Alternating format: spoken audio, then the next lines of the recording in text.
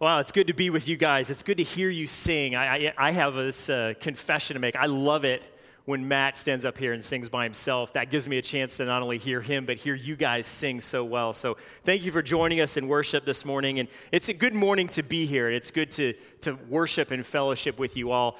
It's exciting. I'm excited about our series. We've been going through a series called Her Strength. And it's all about how and where to get our strength from. And we've taken a look at a couple Old Testament female characters in the Bible. And we have a really cool one to take a look at this morning. But the question is where does your strength come from when things get difficult? You know, I think that we all have this sense that we're all strong when life goes well, right? When the paychecks are rolling in and the spouse is seeming to get along with you well, and the family, the kids are obeying, and everything is going well, you feel pretty strong, you feel pretty good. But when life turns upside down, when you get that diagnosis, when your boss calls you into that office and you know what's coming, where do you turn to for your strength? Where does your strength actually come from? It's the strength is that we think that we have is a bit of an illusion when we compare our personal strength with the strength of our Heavenly Father. Not only is He the one that gives us strength when we need it, but He's the one that controls everything. He literally has everything under control. And so that's the direction that we're headed this morning, and I'm excited. I don't usually think too much about my strength when things are going well, but like I said, when things go poorly, I'm forced to turn to the Father. And I can remember a time in my life where I had a job and things were going well, and I was making decent money, and the family was happy, and everybody was in school, and the house payments were being made. That kind of life. It was great. And I can remember going to work, and the company was going through some struggles, and I had gone through a series of layoffs, and I'd laid off a lot of the people that had worked for me at the company.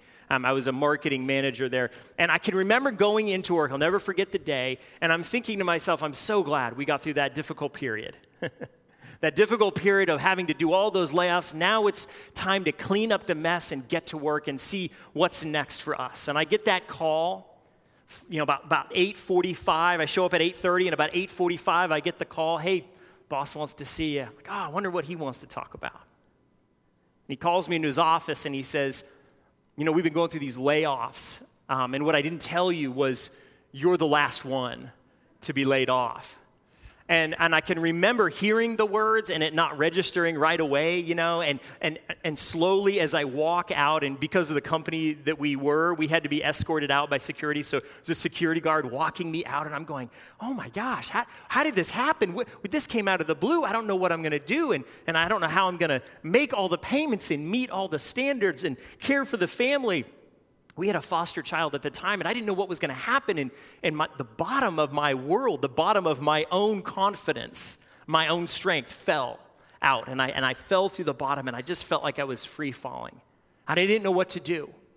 And it took me a couple of hours. I actually drove around town because I didn't know what to tell my wife, I drove around town for a couple of hours, probably wasted too much gas. And I finally show back up at my own doorstep in tears going, I just don't know how this is going to work. And it's in times like that, it seems like God puts you in a pressure cooker, and the only response is, Lord, I don't know what to do. I don't have the strength for this. This was all I had. This was my one idea to do this. What's next? And it's in times like that that God shows up and that God gives us strength, even if you don't feel His strength. I can tell you for the weeks and the months and even the next year or two after that, I didn't feel strong. I felt beat down. I felt broken. But looking back on it, God was there. And it was His strength that flowed through my veins, and His courage that made me put one foot in front of the other, in front of the other. And so when times go hard, when times go badly, we turn to the Lord, and if you're like me, the enemy does this double whammy on you. So when you turn to the Lord, you realize that you've never prayed so much in your life when you don't know where your next paycheck is coming from. You've never prayed so hard in your life when you get that diagnosis and you just don't know what's going to happen. And I feel guilty. That's what I do. I feel guilty because it's like I don't pray like that when times are going well. I only pray like that when I have to. You know, it's like your friend who has a pickup truck. You only call him when you're moving, and you're calling him, and you're like, oh my gosh, I have to ask this guy again. And hey, buddy, how's it going? Still got that truck, right? So I feel bad that I'm so weak. And I feel bad that I only talk to God this way when I absolutely have to. It's this double whammy on me. The point is that I need God's strength the most when times are difficult. I want to be filled with his strength. And as we look at these characters in the Bible, they seem so strong. And I want that kind of strength. I want the kind of strength that is not shaken, is not scared. I want to have this strength where I'm so confident in what God is doing that just nothing bothers me. I want that strength. I want that strength for my kids as they grow old. I want them to have that kind of strength. I want my wife to have that kind of strength. I want my church to have that kind of strength, that no matter what happens, we know that God is good and God is all powerful. I want that for you individually. And if we just take a minute and think about what it would be like in your day-to-day life, where you could have this confidence that seemingly is never shaken, what would your life be like? What kind of decisions would you make? How would you handle money? How would you handle arguments? How would you handle that call from the boss where you're not sure if you're going to walk out of that meeting employed or not? That kind of confidence is something that we see from biblical characters. And the interesting thing is not only is God the God who gives us his strength, but if you look back, you'll see that God is the God who's walked with us through these trials. And that gives me hope. That gives me hope for the future. It gives me hope for us. It gives me hope for my kids, even in this crazy world. I've turned off all my news apps because it's too much at this point. But I want that strength and that confidence. So God knew in his infinite wisdom that we would wonder about this today here at Grace Chapel in Clifton Park. He knew it. And he's provided ways for us to gain that strength. He's provided a way for us to collectively be strong together because of what he's done for us. And not only that, this is what I love about God. It's like you can double down on his goodness. Not only did he do that, he gave us story after story after story in his scripture of people just like you and just like me who have sin, who have fear, who are not sure what tomorrow looks like, and they're scared of it. He gave us those stories. And this is one of the reasons why I love his scripture so much, is he took careful care over the ages to record these things so that when you're not sure what's next, you're not sure if your marriage is going to make it, if your job is going to sustain you, you're not sure where your high school son is right now. You can pick this up and you can read story after story of people just like you who found their strength in the Lord. And that's what I'm excited to read to you this morning. We're going to talk about someone by the name of Deborah. And Deborah was in a very, very difficult time in Scripture. And this is the time of Judges. And Judges 21:25 says, every man did what was right in his own eyes. Now, if that's not scary enough, this is a time period where steel and muscle won the day. You don't have to have a very vivid imagination to understand what kind of life Deborah had to live, what was going on in their community, in their area, in their nation, in the neighboring nations. It was a brutal time. It was a brutal time. Apathy and apostasy was rampant in the nation at this point. And that means that people knew what they should do, but they chose not to. It means they kind of got fed up with church. They kind of got fed up with this whole Yahweh character, right? They just got tired of it. And they decided to do what was right in their own eyes. When you have that justification, horrible things happen. And that's the judges period. This is what Deborah was faced. It was a brutal time. You know, interestingly enough, Deborah is one of 3 women that served as judges. You have Miriam in Exodus 15. And you've heard Miriam, she worked with Moses for good or for bad. And you have another woman by the name of Huldah. And if you put all 3, Deborah, Miriam, and Huldah, together in a 3-way arm wrestling match, I think Huldah would win. But that's just because I'm assuming things about her name. You find Huldah's story in 2 Kings 22. You get the sense that these 3 judges in this period were not judges because they said, you know what would be a fun career? You know, I really feel like I could add a lot if I was a judge. You know, I've heard the salary is pretty decent and the benefits are okay. You know, you get to work for the state, it's pretty good. I think I'm going to do that. I think the salary would help benefit our family, you know, and it would just make things a little easier. Maybe we could go to Disney World a little bit more often than we do already. That's not the time period. That's not the time period at all. These 3 women, Deborah in particular, were judges out of necessity. They were judges because things were so bad. They weren't in place because things were going smoothly. They were in place because the wheels had fallen off. And they were desperately trying to right a very wrong ship. Deborah raised her hand and answered a call that God placed on her. And it was a dangerous, dangerous call. I want to pick the story up in Judges chapter 4. We're going to read 1 through 17. And this is one of those stories that has another story happening mid-story, so you have to pay attention to that. We're going to put the words on the screen so you can follow along. The story goes like this. Judges 4, verse 1. Again, the Israelites did evil in the eyes of the Lord now that Ehud was dead. So the Lord sold them into the hands of Jabin, king of Canaan, who reigned in Hazor. Sisera, the commander of his army, was based in Harosheth-Higgium because he had 900 chariots fitted with iron and cruelly oppressed the Israelites for 20 years. Because he did all of this, they cried out to the Lord for help. Ironclad chariots is like tanks in today's day and age. He had 900 of them. Verse 4, now Deborah, a prophet, the wife of Lipodeth, was leading Israel at the time. She held court under the palm of Deborah, between Ramah and Bethel in the hill country of Ephraim.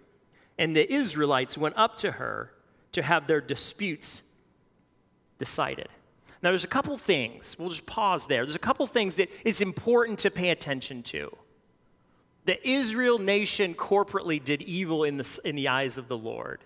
And God sold them into slavery. What a horrible thing a God would do. But God used neighboring countries back then to discipline his beloved children. And it was a painful timeout that they were taking, but it was effective. In 20 years of brutality, they finally cried out to God. It took me like an hour to cry out to God when I lost my job. It took them 20 years to cry out to the Lord. And there's a couple of things about Deborah that are important to mention. We see that she's the wife of Lipodeth. Lipodoth, maybe is how you say that. You know, you research that name, and you don't find it anywhere in the New Testament or the Old Testament except this passage. There's no history lineage of Lipodeth. There's no city of Lipodeth. There's no town of Lipodeth. They don't know where the name came from. Now, what that tells us is that it wasn't a prominent name. But it is derived from the Hebrew word of fiery. So either Deborah put up with a very fiery husband, which says something about her, or it was a family name that she fit, which means she was fiery. Either way, there's some fire stuff going on around Deborah. That's the first thing we know about her. You see that she held court in the palm, under the palm of Deborah between Ramah and Bethel. Now, when you look at under a palm. And what the palm represents, there is a Song of Songs passage. Now, I wouldn't recommend you going and turning to that now. It will be a little distracting for you during the service. You can look at that later. There is a palm reference in this passage. And the palm represents uprightness, peacefulness, and leadership. So you get this sense that Deborah is this woman that's filled with grace and stature, and she is a leader among leaders. And just from that little passage, we're getting a picture of who this woman is. Living and leading in a time where men did what was right in their own eyes. We'll keep going. Verse 6. So Deborah, she sent for Barak, son of Abinoam, from Kadesh in Naphtali, and said to him, "The Lord, the God of Israel, commands you to go take with you 10,000 men to Naphtali and Zebulun, and lead them up to Mount Tabor. I will lead Sisera, the commander of Jabin's army, with his chariots and his troops to the Kishon River, and give them into your hands." Oh, you will. That's interesting. Now, another thing just worth mentioning is not only does Deborah have these words and ideas swirling around her that gives us the impression she's this confident, stately, upright leader. And by the way, Israel responds and goes to her for their struggles and their difficulties. But you see how confidently she tells this general, Barak, what to do. And her confidence doesn't even really come from her. It's not like, "Hey, Barak, I got this idea. This is what you should do." It's like, no. I got no ideas. This is what the Lord, the God of Israel, commands you to do. Okay, calm down, Deborah. I'll do it. Verse 8, Barak said to her, "If you go with me, I will go. But if you don't go with me, it ain't happening." "Certainly I will go with you, Deborah," said Deborah, "but because of the course you are taking, the honor will not be yours, for the Lord will deliver Sisera into the hands of a woman." So Deborah went with Barak to Kadesh, where there Barak summoned Zebulun and Naphtali, and 10,000 men went up under his command. Deborah also went with him. Wow, this story just keeps revealing more and more and more about this woman.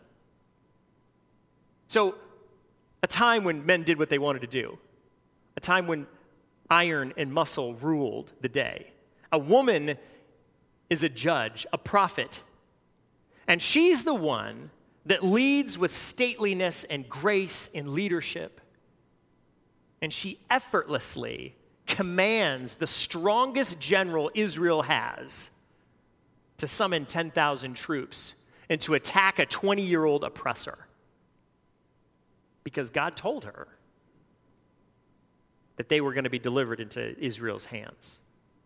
What kind of confidence does that take? What kind of leadership does that take to say, "Hey guys, we could all die here, but I'm confident God told me this"? She's a woman among women. She is a leader among leaders. And she exudes strength. Oh, I want that. I want that. I want that for you. I want that for me.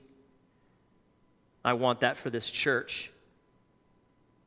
She is so confident that Barak, the strongest, best general they have, says, "I'm not going to touch what the Lord commands me to do if you're not with me." That's crazy confidence. It also shows that Barak is humble, that he sees what could possibly happen, and he respects this woman so much that he is willing to take her into battle to provide him confidence to win the day. I like this Barak guy. He drew on her strength to do what God asked. He drew on her strength, who was drawing on God's strength, and that was good enough for Barak. the next section. So they've summoned this army.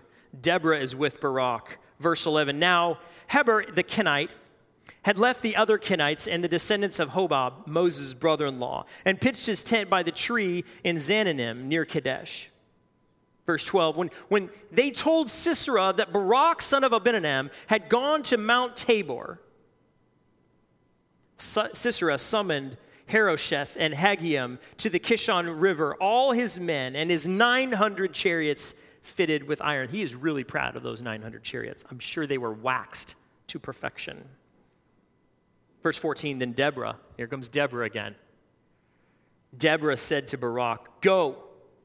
This is the day the Lord has given Sisera into your hands. Has not the Lord gone before you? So Barak went down Mount Tabor with 10,000 men following him. At Barak's advance, the Lord routed Sisera and all his chariots and the army by the sword. And Sisera got down from his chariot that he was so proud of and fled on foot. Deborah, a leader, confidence, exudes grace and stateliness, commands the biggest, strongest, best commander. He responds with, I'm not doing it unless you come with me. Can you imagine if I said that to my wife when I'm going upstairs to discipline our children? Honey, I'm not going up there unless you come with me. I'm going to use this passage later, see how it works out. No, it's not going to fly. Barak says that to Deborah. I'm not going. And did you notice how Deborah responds? She's like, sure, I'll go. I get it. Oh, I get it. You're terrified. I get it. And you need me. I get it. I absolutely get it. I'll go with you. But because you're going and you're doing it this way, just so you know, no one's going to sing songs about you. Someone's going to sing songs about another woman because another woman is going to kill this general. And Barak's response is, cool. I don't have any problem with that. That's the confidence of Deborah. That's her strength that she exudes.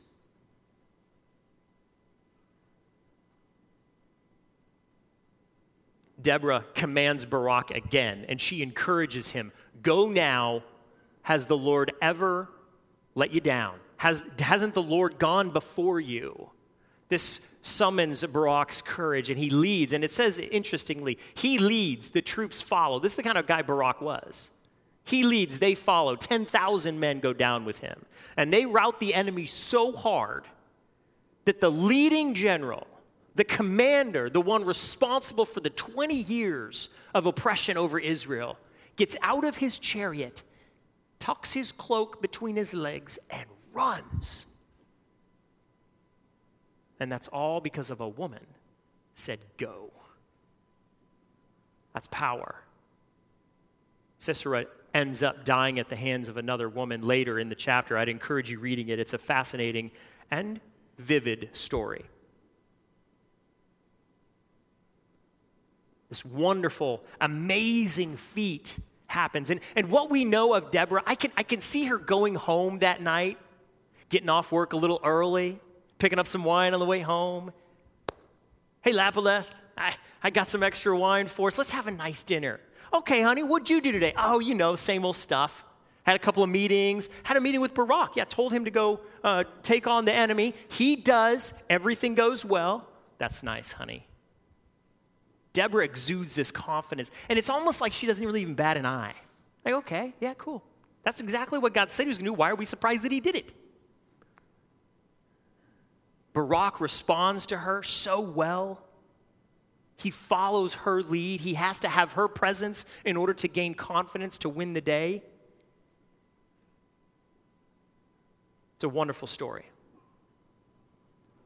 But you know what's interesting? If you zoom out and you look at the nation of Israel and what they struggled with over centuries, really, I don't think they struggle with the exact same thing that you and I seem to struggle with. The nation of Israel has a unique habitual struggle. They never seem to wonder if God is powerful enough. They never seem to wonder that. There's never like, well, we know God loves us, but I don't think he has the strength. That wasn't the nation of Israel. The nation of Israel was struggled with something else. They struggled. They got seduced by other gods that promised the world to them. They got distracted with their neighbors' religions. They got influenced by those around them. And it was always, it seems like this repetitive problem. They get seduced, apathy, apostasy. They kind of go their own way. They do their own thing. God sends an oppressor. The oppressors oppress. They cry out. God saves them over and over and over. I think we struggle with something else. I don't think we struggle with, does God love us? Is God good? I think that's what Israel struggled with. They weren't sure at times of God's goodness. We struggle with, is God strong enough? Is God powerful enough? We always seem to land with, oh man, God loves us. Oh, he's such a loving God. But it always tends to go two ways. Either God's too distant to really help me with that meeting that I'm about to have with my boss, or God just isn't strong enough. He's not powerful enough. And I think we come to church and we sing songs about God's power, and we know that we're supposed to believe in God's power. But when it comes to the day in and day out life, do we really believe that God is powerful enough to do what he says he's going to do? Do we really believe that? I don't know. I think that's something that we should write down. Ask yourself this question. Do you really believe God is both good and powerful? And that's an easy question to ask this morning in church. But tomorrow morning, or the morning after, when you get up and you realize that there's this huge meeting you're supposed to lead and you haven't prepared for it, is God loving and is God powerful? When life seems to come apart at the seams and you're not sure what life looks like next week, is God loving, both loving and powerful? That's the question. And this is the theme this morning. This is the main idea, the thing that I want us to walk away with. When strength comes from the Lord, there is ultimate confidence in his plans. Ultimate confidence. I think about Deborah,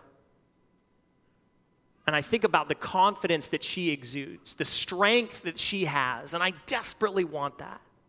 And I turn to my life and I go, where is that strength? Where is that confidence that I would literally march myself to my own death if I thought God was going to save me out of it? Where is that in my life? Where is that in your life? How do we exude the confidence and strength like Deborah? You know, the interesting thing is Deborah had something that we may not have.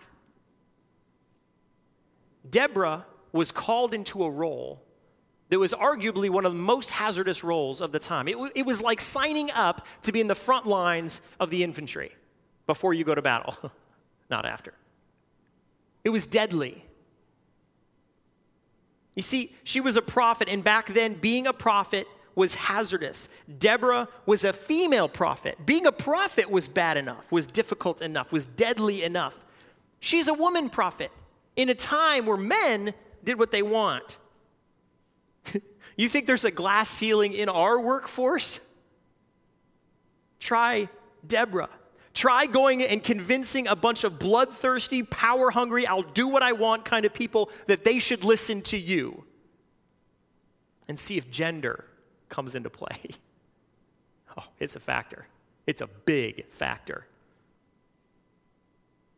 Deuteronomy 18, 20 through 22 describes being a prophet in the Old Testament and how difficult it was. The nation was instructed by God to be suspicious of anyone who said, I'm a prophet. Oh, we're very suspicious of that. God warns the nation, there's going to be false prophets. They're going to mislead you.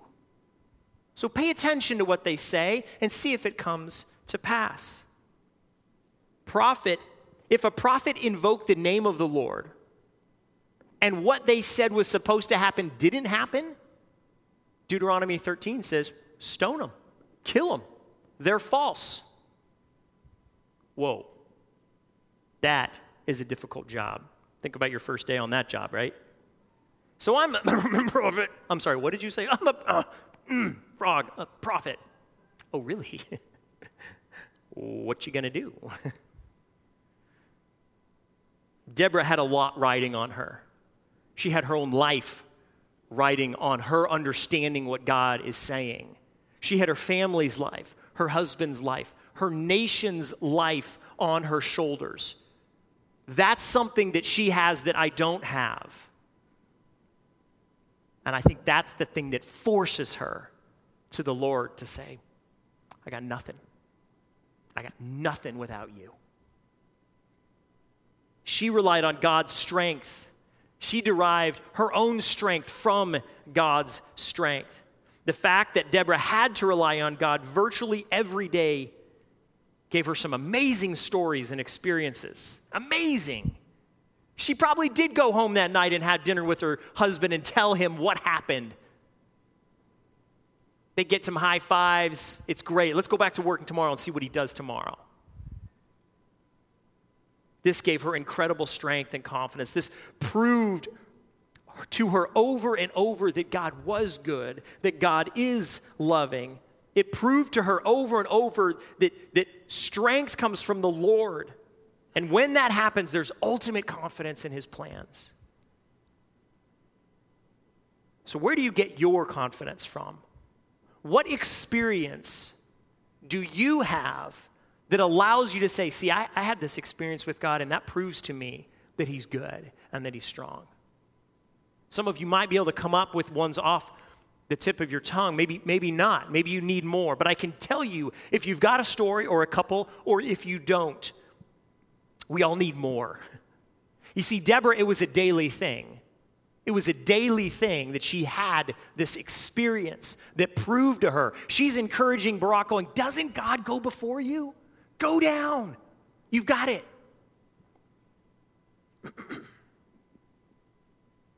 So what's your story? This is what I want to do this morning.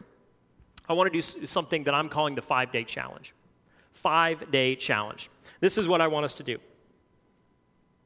Ask God to reveal hurdles every day for 5 days. In the morning, preferably in the morning. Don't do it in the evening. Do it in the morning. Maybe in the shower when you're getting up in the morning. Think about that one hurdle for that day. One hurdle per day. What's that one hurdle? That conversation you have to have with your coworker? That conversation you have to have with your spouse that night?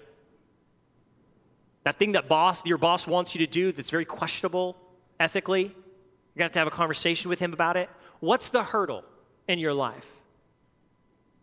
Family member that's giving you trouble, or there's tension in your relationship. Ask God for help on that one hurdle. And here's the thing. I want you to pray about that one hurdle 5 days, or 5 times each day. So 5 hurdles for 5 days. 1 hurdle per day. 5 prayers about that hurdle each day. And if you're like me, you can keep that in your head for about 5 minutes, right? So this is what I do. Whenever I want to pray about something, or I want to pray about something repetitively, I use technology actually to my advantage instead of my detriment. Set an alarm every 30 minutes or whenever you want to do it. And pray about that hurdle. And at the end of the 5 days, think back to all the hurdles and what God has done. Rely on those stories and others like it to give you this experience so that you can trust that God is good and God is loving. And then I want you to share those stories on Facebook. Let's do some good things on Facebook. I want to see them. I want to celebrate with you these hurdles that God takes care of. You know, a story that God has asked us to remember, an experience that God has asked us to repetitively remember, is the story of Jesus, his life, death, and resurrection. And this morning, God asks us to remember it with communion. So that's what we're going to do this morning. Jesus himself, before he died, asked us to remember him and what he did for us. He said, do this in remembrance of me. So we can start our 5-day challenge this morning by taking communion together, by remembering what Jesus did and the fact that he died and rose so that we could have confidence in his goodness and his love and his power. Jesus beckoning us to be adopted by the King, to join this family that just exudes strength. That's what we get to celebrate and what we get to remember today. So this is how I'm going to do it this morning. I'm going to read a passage in a minute to get us all thinking about it. I'm going to pray, because that also helps us think about it. And then I want to take it together. So Matt's going to come up and play in a minute. And as that music is being played, think about this story and what it means to you in your life. The story of Jesus' death and resurrection. And remember that God is good and God is powerful. And he did this for you.